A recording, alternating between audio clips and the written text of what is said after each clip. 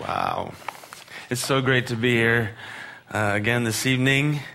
Man, I wish I could just somehow transport you all to Cyprus for just like a month or so. And I'm serious, we could turn the city upside down. There is thousands of young people in our city who have never heard the gospel, are just in bondage, and they've never seen what the life of Christ looks like in the life of other young people.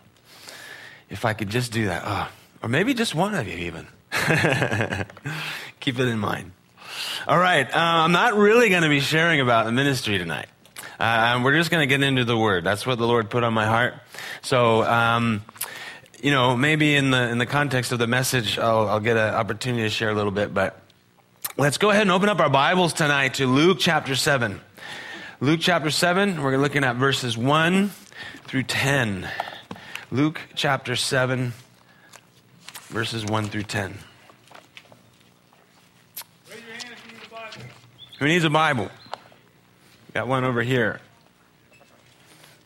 A couple people over here, one up in front.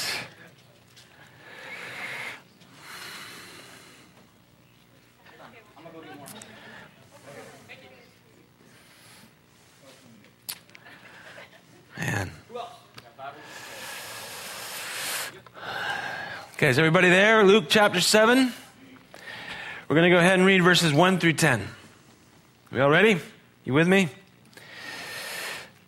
Now when he, that is Jesus, concluded all his sayings in the hearing of the people, he entered Capernaum. And a certain centurion's servant, who was dear to him, was sick and ready to die. So when he heard about Jesus, he sent elders of the Jews to him, pleading with him to come and heal his servant. And when they came to Jesus, they begged him earnestly, saying that the one for whom he should do this was deserving. For he loves our nation, and he has built us a synagogue. And Jesus went with them, and when he was already not far from the house, the centurion sent friends to him, saying to him, Lord, do not trouble yourself, for I am not worthy that you should enter under my roof. Therefore I did not even think myself worthy to come to you, but say the word, and my servant will be healed. For I also am a man placed under authority, having soldiers under me. And I say to one, go, and he goes, and to another, come, and he comes, and to my servant, do this, and he does it. When Jesus heard these things, he marveled at him and turned around and said to the crowd that followed him, I say to you, I have not found such great faith, not even in Israel. And those who were sent returning to the house,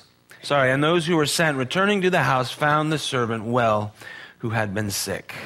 Let's pray. Father, we just come before you this evening in Jesus' name. Just so thankful, Lord, of the opportunity to worship you. So thankful, Lord, just for the work of your Spirit in the lives of everyone here tonight. And Lord, as so many have come out, taking their time and effort, Lord, to be here tonight, I know it's because they hunger and thirst to hear from you. And so, Lord, give us ears to hear what your Spirit has to say to us, Lord. And teach us about the faith that makes you marvel. For we ask it in Jesus' precious name. Amen. All right, so the context of our story is Jesus has just come off of preaching what by most of our estimates is the greatest or most popular sermon that he ever preached, the Sermon on the Mount. If you look at Matthew's version of this same story in Matthew chapter 7, verse 28, it says that as Jesus ended these sayings, that is the Sermon on the Mount, the people were astonished at his teaching. For he taught them as one having authority and not as the scribes. I don't know about you, but I can't even imagine what it must have been like to sit and hear Jesus teach, to hear the Son of God expound upon the Scriptures. I mean, you and I, we count ourselves lucky if we sense, some light stirring, in the midst of a sermon or, a pastor or leader teaching. But to be able to sit and hear Jesus teach, it must have been absolutely phenomenal experience. And 7. And it says, according to verse 1 of Luke chapter 7, that when he had concluded all these sayings in the hearing of the people, he entered Capernaum. Now, Capernaum was Jesus' ministry base. It was kind of his ministry center. It's where Peter, James, and John were from. It's where Jesus spent a lot of time teaching. A lot of his miracles took place there. He had a lot of close friends and disciples there. So he was, returning to, familiar ground, a place where, he was at home and where amazing things had happened previously. We're told in verse 2 that a certain centurion, servant who was dear to him, was sick and ready to die. We got to stop for a second and look at this guy, the centurion. We have to look at it from the perspective of Jesus and from the perspective of Jesus' followers. First of all, this Roman centurion was a Gentile, okay? He was a non-Jew. And, back in those days, the Jews had a nice term that they had used for Gentiles. They liked to call them dogs.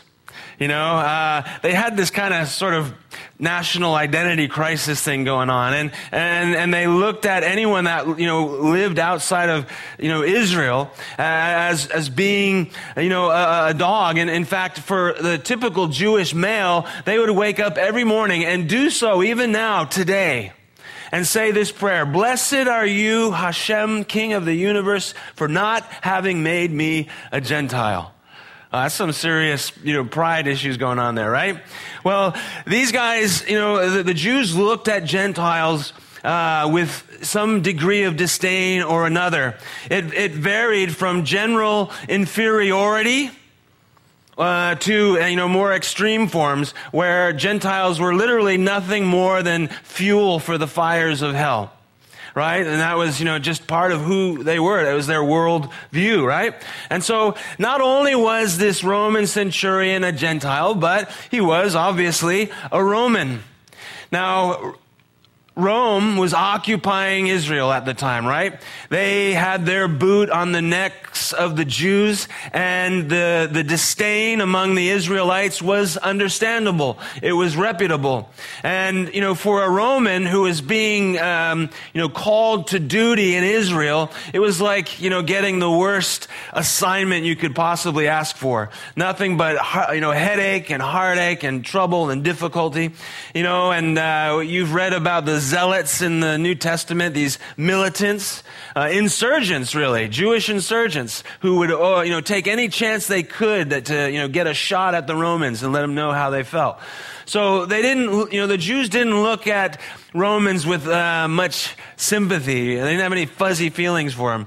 If it wasn't bad enough that this guy was a Gentile and a Roman, he was also a centurion, an officer, right, in the Roman military machine. And by today's standards, he would have been a low-ranking officer. But centurions were a very important cog in the Roman war machine.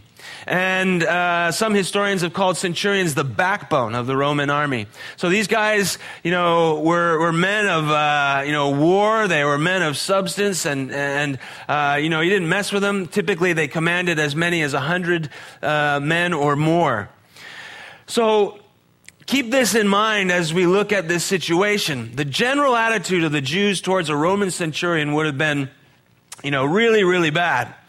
And here we have this picture. Jesus is in Capernaum, and it says, "And a certain centurion's servant who was dear to him was sick and ready to die.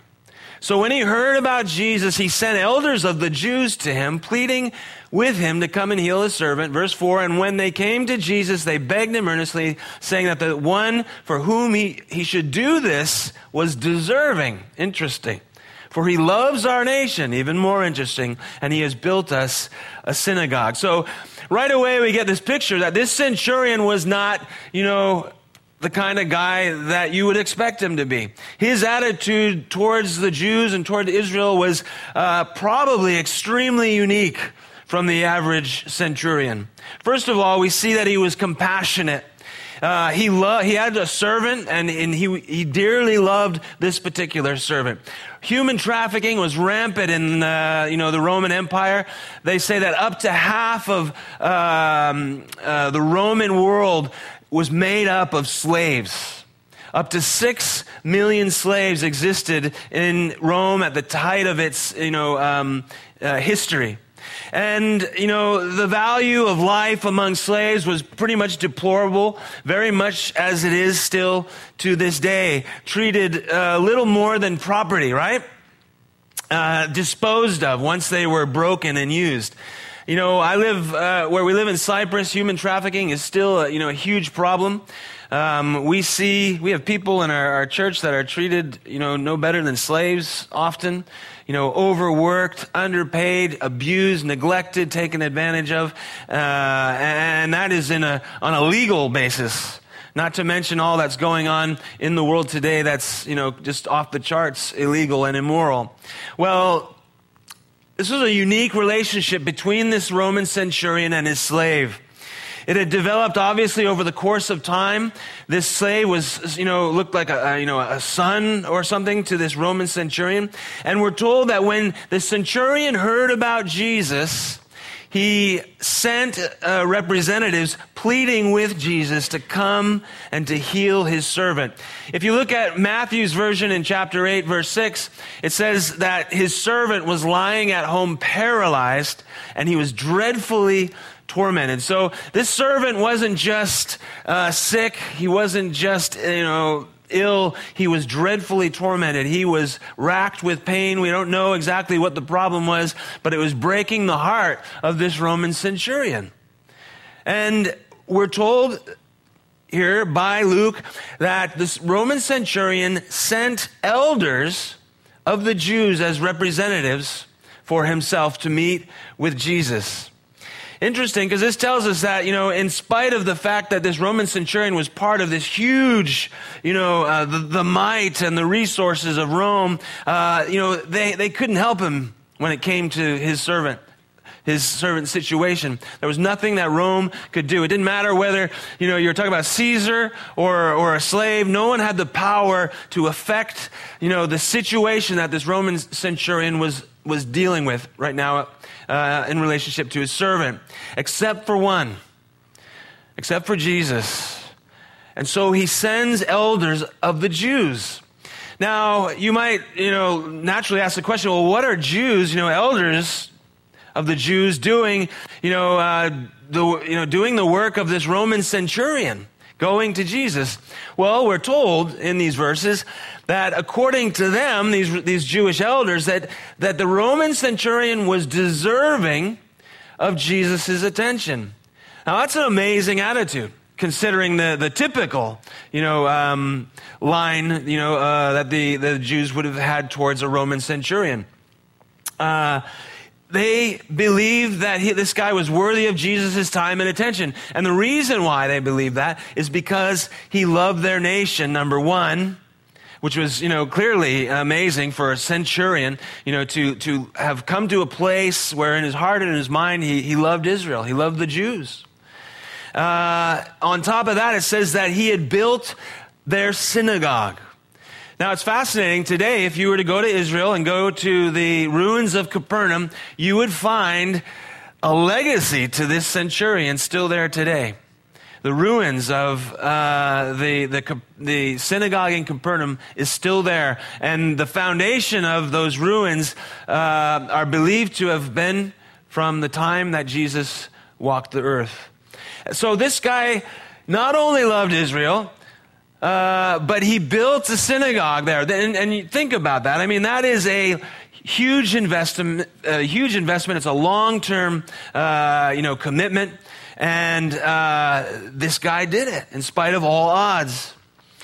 Well, we get to verse 6, and we read, "Then Jesus went with them, and when he was already not far from the house, the centurion sent friends to him, saying to him, 'Lord, do not trouble yourself, for I am not worthy that you should enter under my roof. Therefore, I did not even think myself worthy to come to you, but say the word, and my servant will be healed. For I also am a man placed under authority, having soldiers under me, and I say to one, go, and he goes, and to another, come, and he comes, and to my servant, do this, and he does it. So clearly, Jesus' curiosity is piqued by this centurion's, actions and attitude.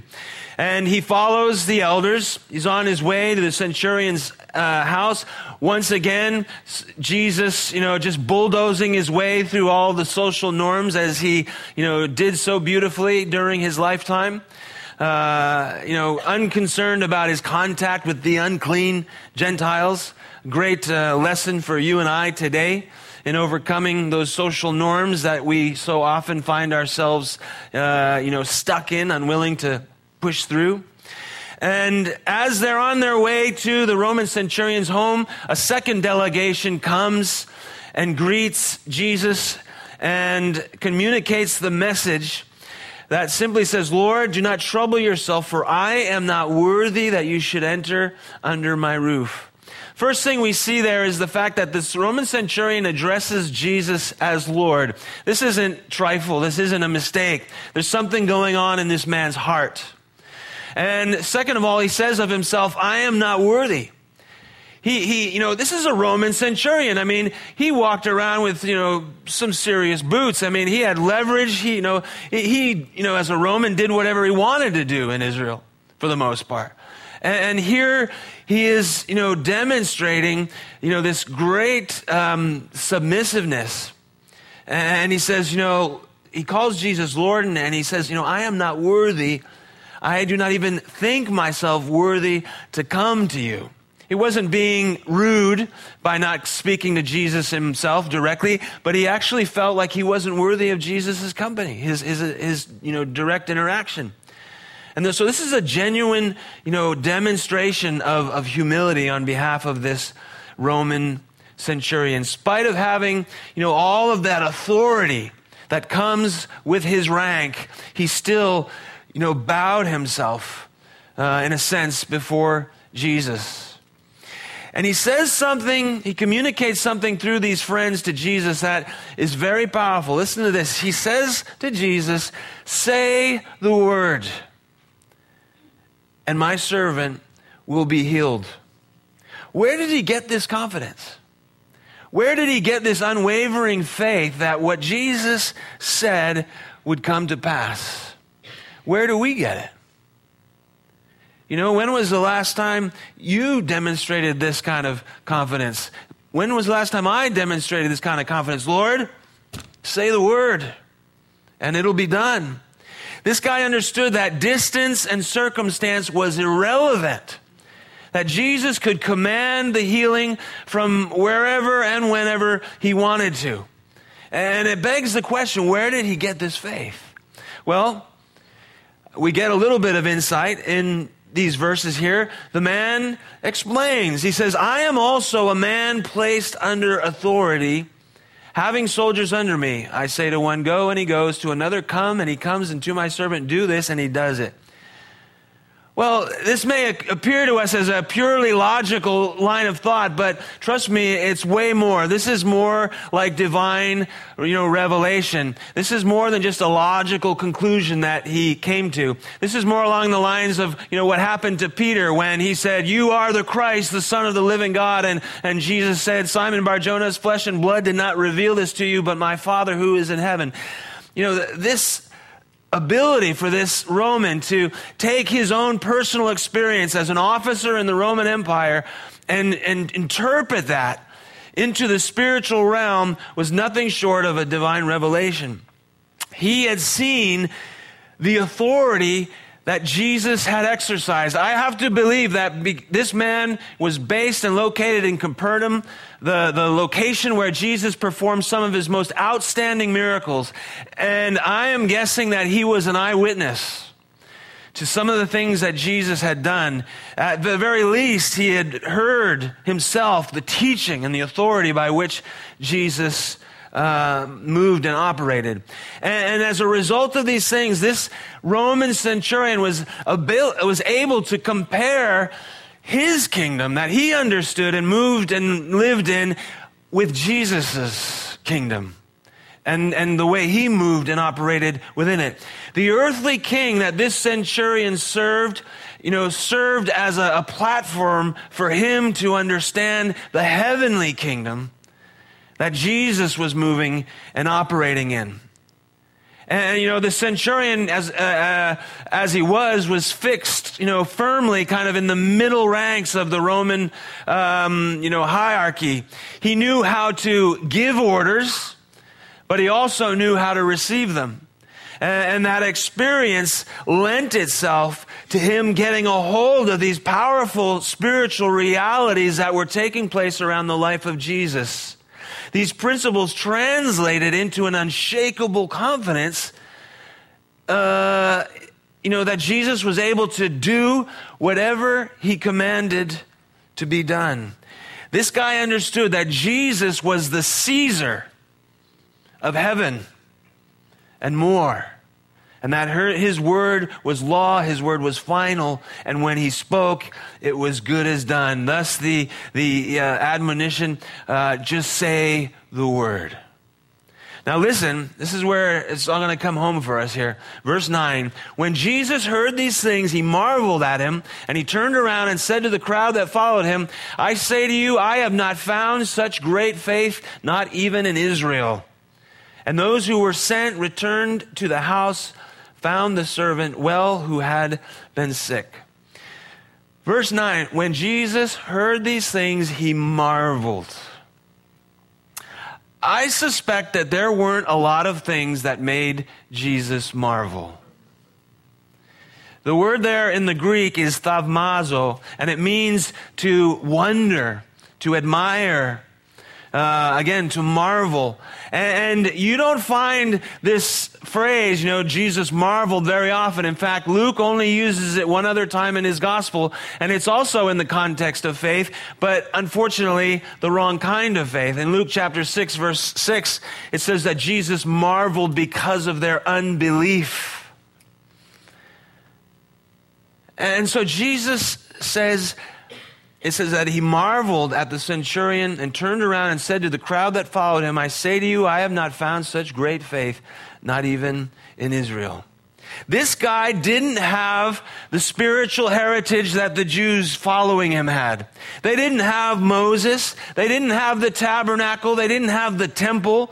They didn't have the commandments. They didn't have the oracles, the word of God. They didn't have the priesthood or the sacrifices. He didn't have any of these things, the priesthood or the sacrifices. Any of the advantages, the spiritual benefits that the Jews had grown up under, this guy didn't even possess them. And in spite of the Jews' mountain of heritage and history and knowledge of God, Israel, Jesus' disciples' faith paled in comparison to this Roman centurion's. So much so that it made Jesus marvel. Now that was I don't know if you're reading it there, but this is a bit of a slap in the face to Jesus' followers. He's turning around to this crowd of, full, pure-blooded Jews who've grown up under this incredible heritage of faith, and he says, this pagan unbeliever has more faith than the rest of you guys. Ouch, man. Painful, stinging implications in that statement. And when I read this story, I don't know about you, but, it stopped me and made me ask the question, I have a choice of how I'm going to make Jesus marvel. Am I going to make Jesus marvel because of my unbelief? Or am I going to make him marvel because of my faith? I trust that most of us here tonight, don't want to follow in the footsteps of this group of Jewish followers who are getting schooled by this unbeliever, right? and having this, strong rebuke from Jesus. But the reality is that you and I have grown up, most of us, in very much the same light as Jesus' followers. We've grown up in a Christian country. Okay, I know that term can be used very loosely nowadays, but many of us have grown up, with at least a grasp to one degree or another of the Christian faith. We've grown up with biblical truths. We've grown up in a country, where our Constitution at least is framed by Christian beliefs. And we have more access to our spiritual heritage today than any generation that has preceded us. Through technology and everything else we have, there is absolutely no reason why every single person in this room cannot have an exhaustive knowledge of the Word of God, of our faith, the foundations of who we are and everything.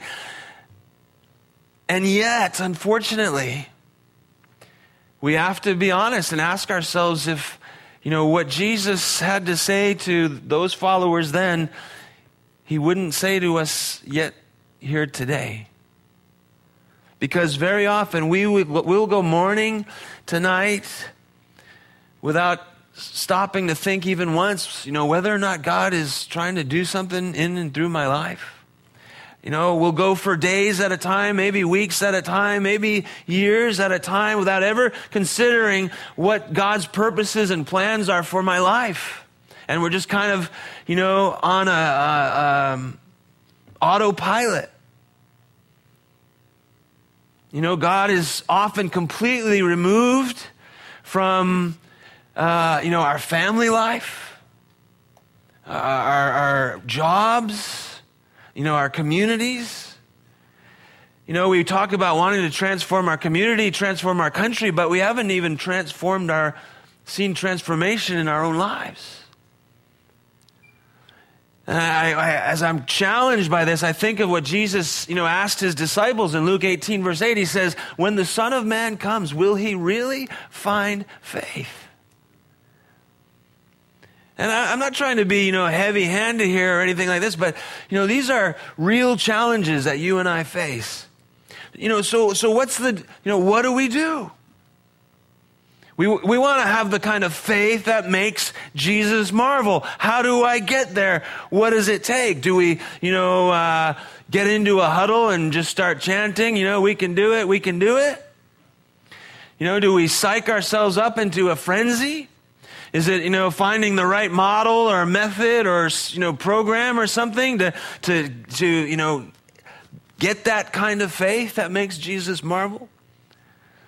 Fortunately, it's way more simple than that. It's way more simple than that. As I was, chewing on these things, the Lord led me to Galatians chapter 2, verse 20. If you turn with me there, it'll be worth your while, I believe. Galatians chapter 2, verse 20. Here's the Apostle Paul, this guy who grew up entrenched in Judaism. He knew what it was like to lead a legalistic religious life and what it looked like to be completely delivered and transformed by the indwelling presence of Christ. In chapter 2, verse 20, the Apostle Paul says, it is no longer I who live, but Christ lives in me. And the life which I now live in the flesh, I live by faith in the Son of God, who loved me and gave himself for me. Let's read that again. It is no longer I who live, but Christ lives in me. And the life which I now live, I live by faith in the Son of God, who loved me and gave himself for me. I believe that this verse gives us great insight into the centurion's success with Jesus. I believe this gives us insight into the faith, the kind of faith that makes Jesus marvel. And it is simply a faith that is submitted to the life and the authority and the lordship of Jesus Christ. It is a life It is a faith, forgive me, that is submitted to the life and the lordship of Christ. Now, the difference between you and I and this Roman centurion is that we live on opposite sides of the resurrection.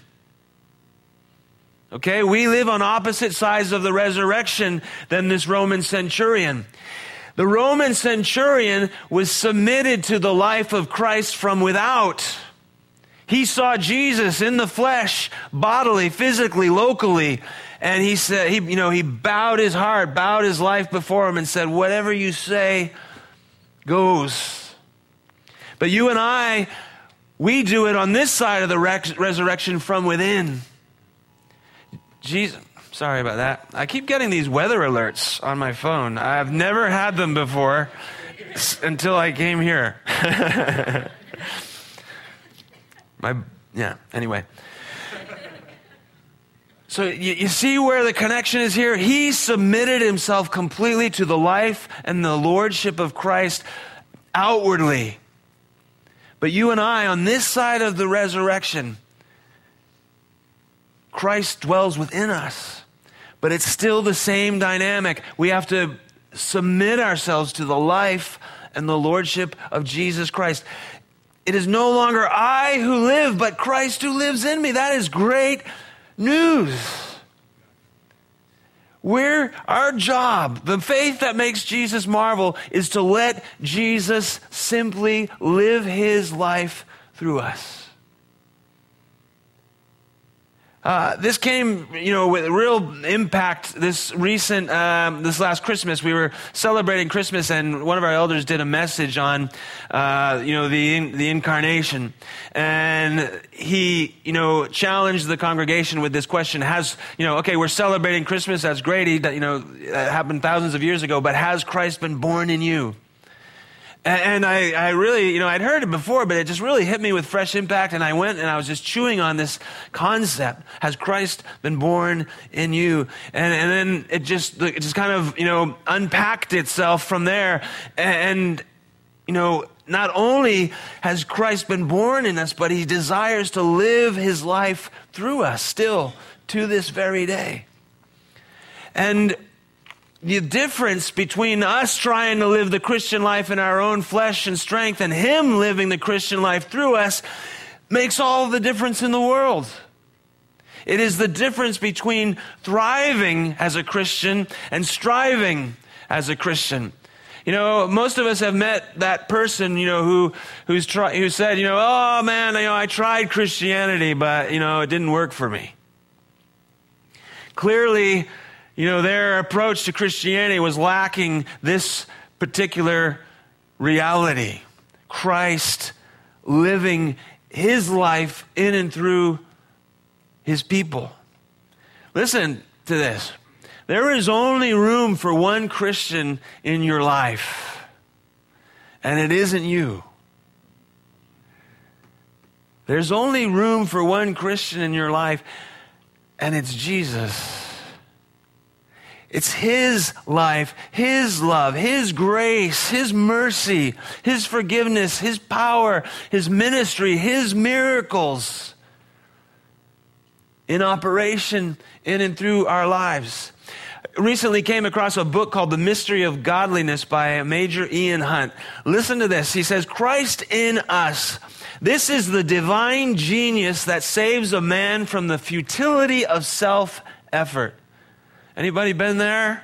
Futility of self-effort? Hallelujah. It relieves the Christian from the burden of trying to pull himself up by the bootstraps. If it were not for this divine provision, the call of Christ would be a source of utter frustration. Anybody this evening frustrated about your walk in Christ?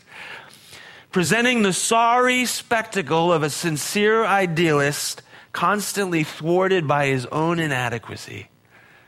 There is nothing more frustrating and defeating than living out the Christian life in the flesh. Anybody who's tried to do it knows exactly what I'm talking about.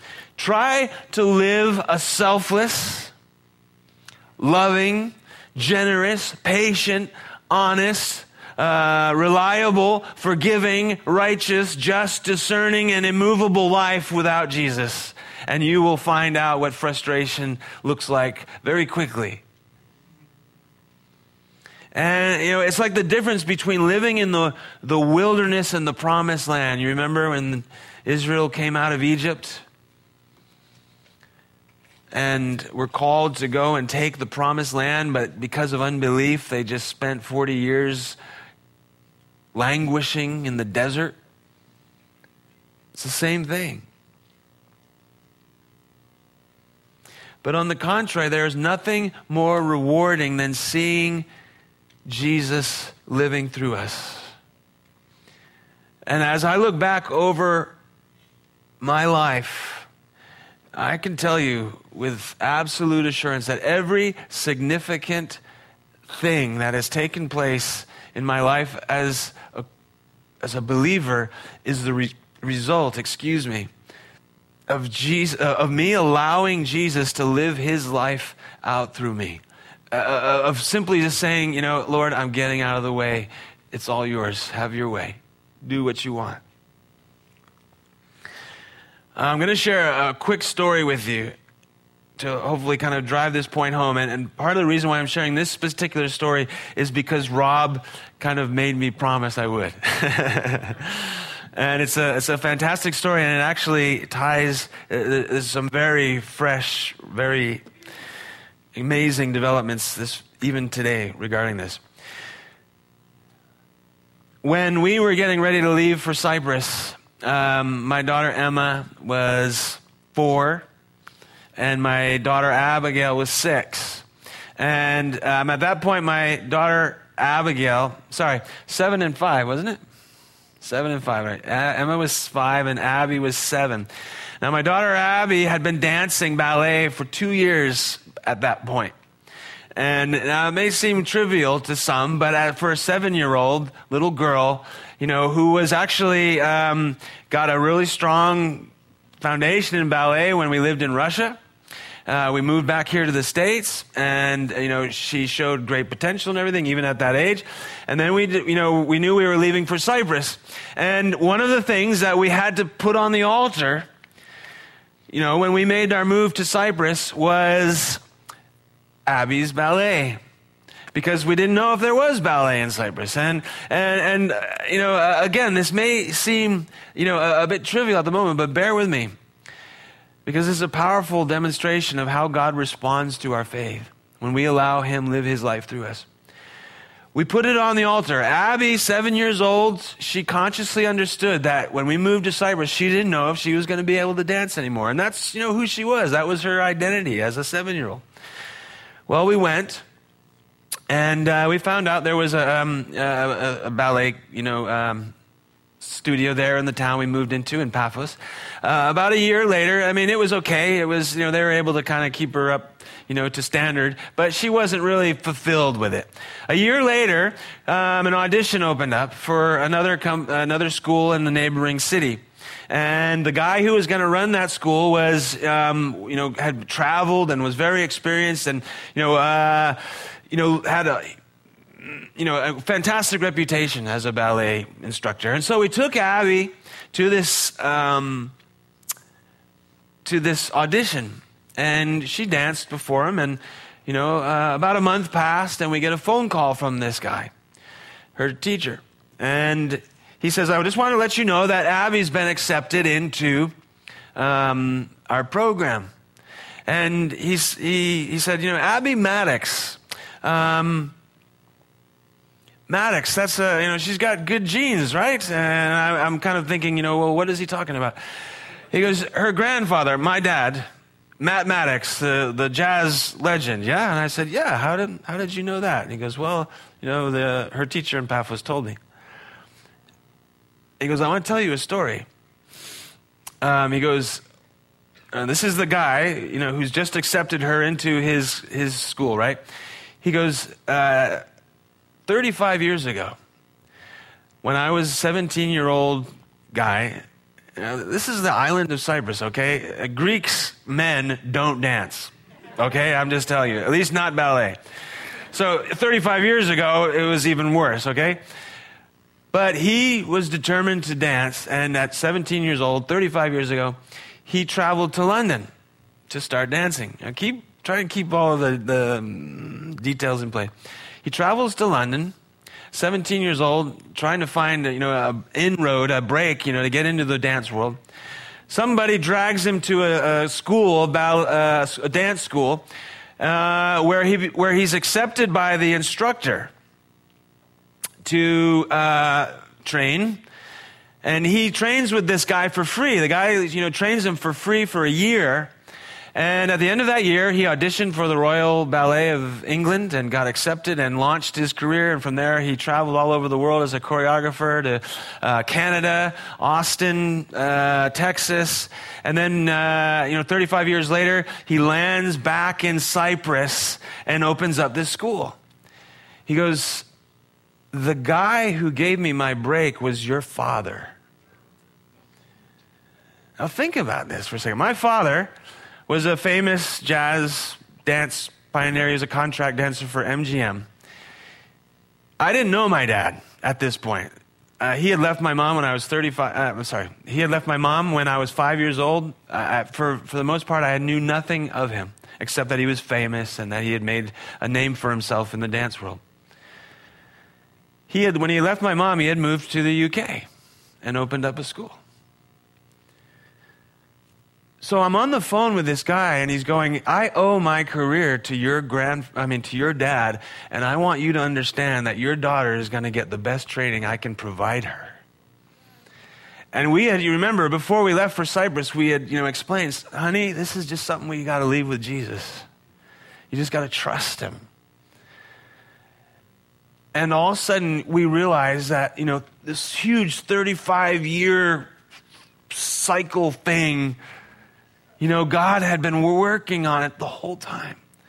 And if that doesn't blow your mind, this morning, while I'm in service, I get a phone call from my daughter, Abigail. 12 years. She's been dancing.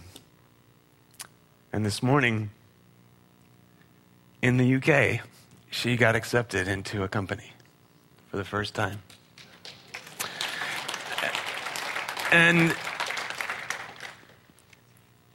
But all that simply to say, when you step out, I could give you a million different stories, but that one always seems to, really blow people's minds, When you step out and you allow Jesus to live his life through you, he's got everything at his disposal necessary to get you where he wants you to be and to do through your life what he wants to do.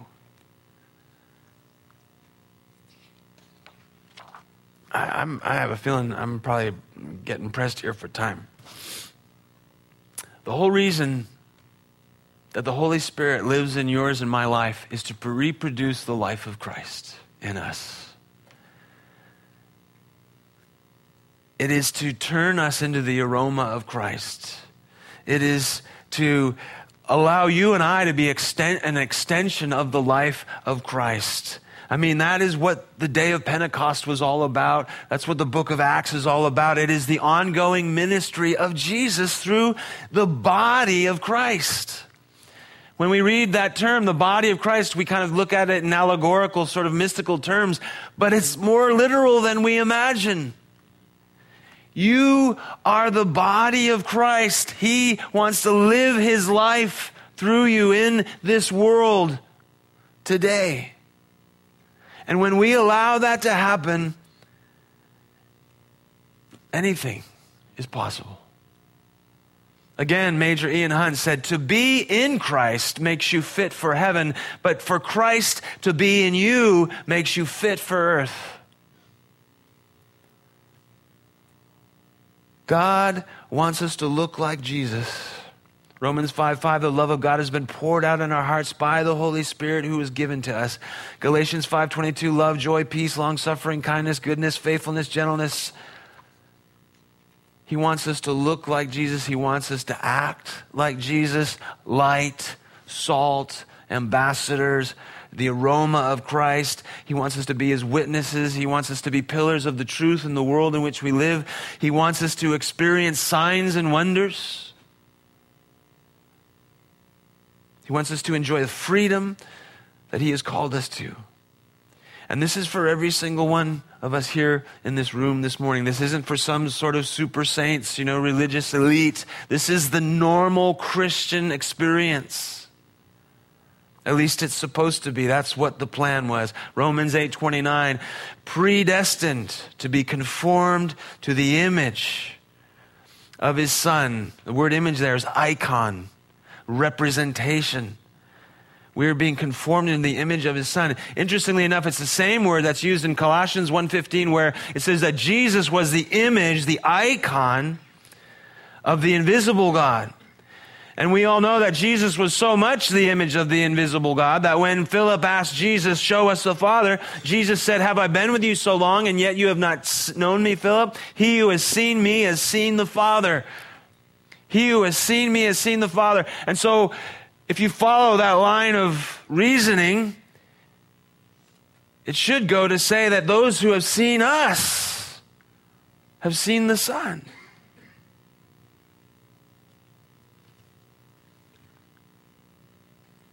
If we are the icons of Christ.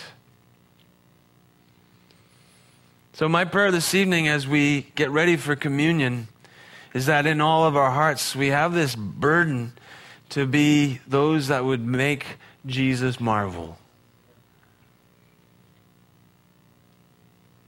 Jesus said to his followers, I have not found such great faith in all of Israel. Wouldn't it be awesome if he was able to say, I have not found such great faith, not even in T.O. of you. I have not found such great faith in the Conejo Valley.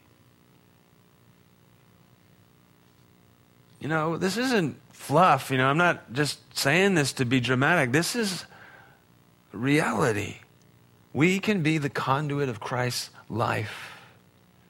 And it's so exciting to see what God is doing here in this fellowship. There's an advantage to being away for so long and coming back and visiting only on occasion. It's kind of like when we come back, I can always tell how long we've been gone by the kids, right? You come back. When I got home to the McCoy's house last week, I couldn't believe Danny. He was just like, he was as tall as I am. And Elijah Schwartz and Michael, I was just like, man, these kids, they've grown so much. But you parents, day by day, you don't see it happening, right? Well, it's similar in the spiritual realm. You guys don't see maybe what's happening here in this fellowship on a day-to-day, week-by-week basis. But, I haven't been around for 2.5 years, and I'm excited, to see what God's doing here. To see so many young people here tonight is fantastic. I mean, that it is my heart's prayer to see this reproduced in Cyprus. There's so much more to do.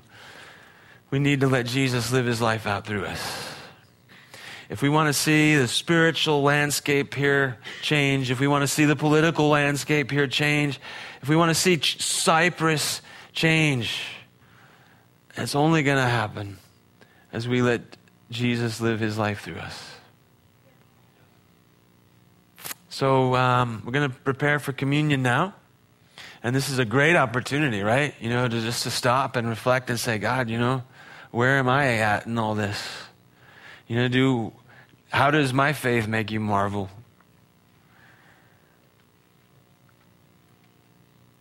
Paul told the Corinthians in 11:26, 1 Corinthians 11:26, he says, whenever you eat the bread and drink the cup, you proclaim the Lord's death until he comes. You and I live between two unbelievable points in history. The crucifixion, resurrection of our Savior, and his imminent return. And communion is a chance for us to stop and say, Lord, how am I living in light of these amazing truths? Lord, in what way is my faith making you marvel? I pray that as the worship team leads us in worship and you come forward and partake of the bread and the cup, that the Lord will meet you and minister his grace to you tonight. Thank you so much. God bless you. Father, we thank you for your word. We just thank you, Lord, for your faithfulness. And God, we just ask that, Lord, as we come to the table for communion, God, that you would prepare our hearts. Lord, that we would be transparent before you as we consider, Lord, to what degree we're allowing you to live your life through us.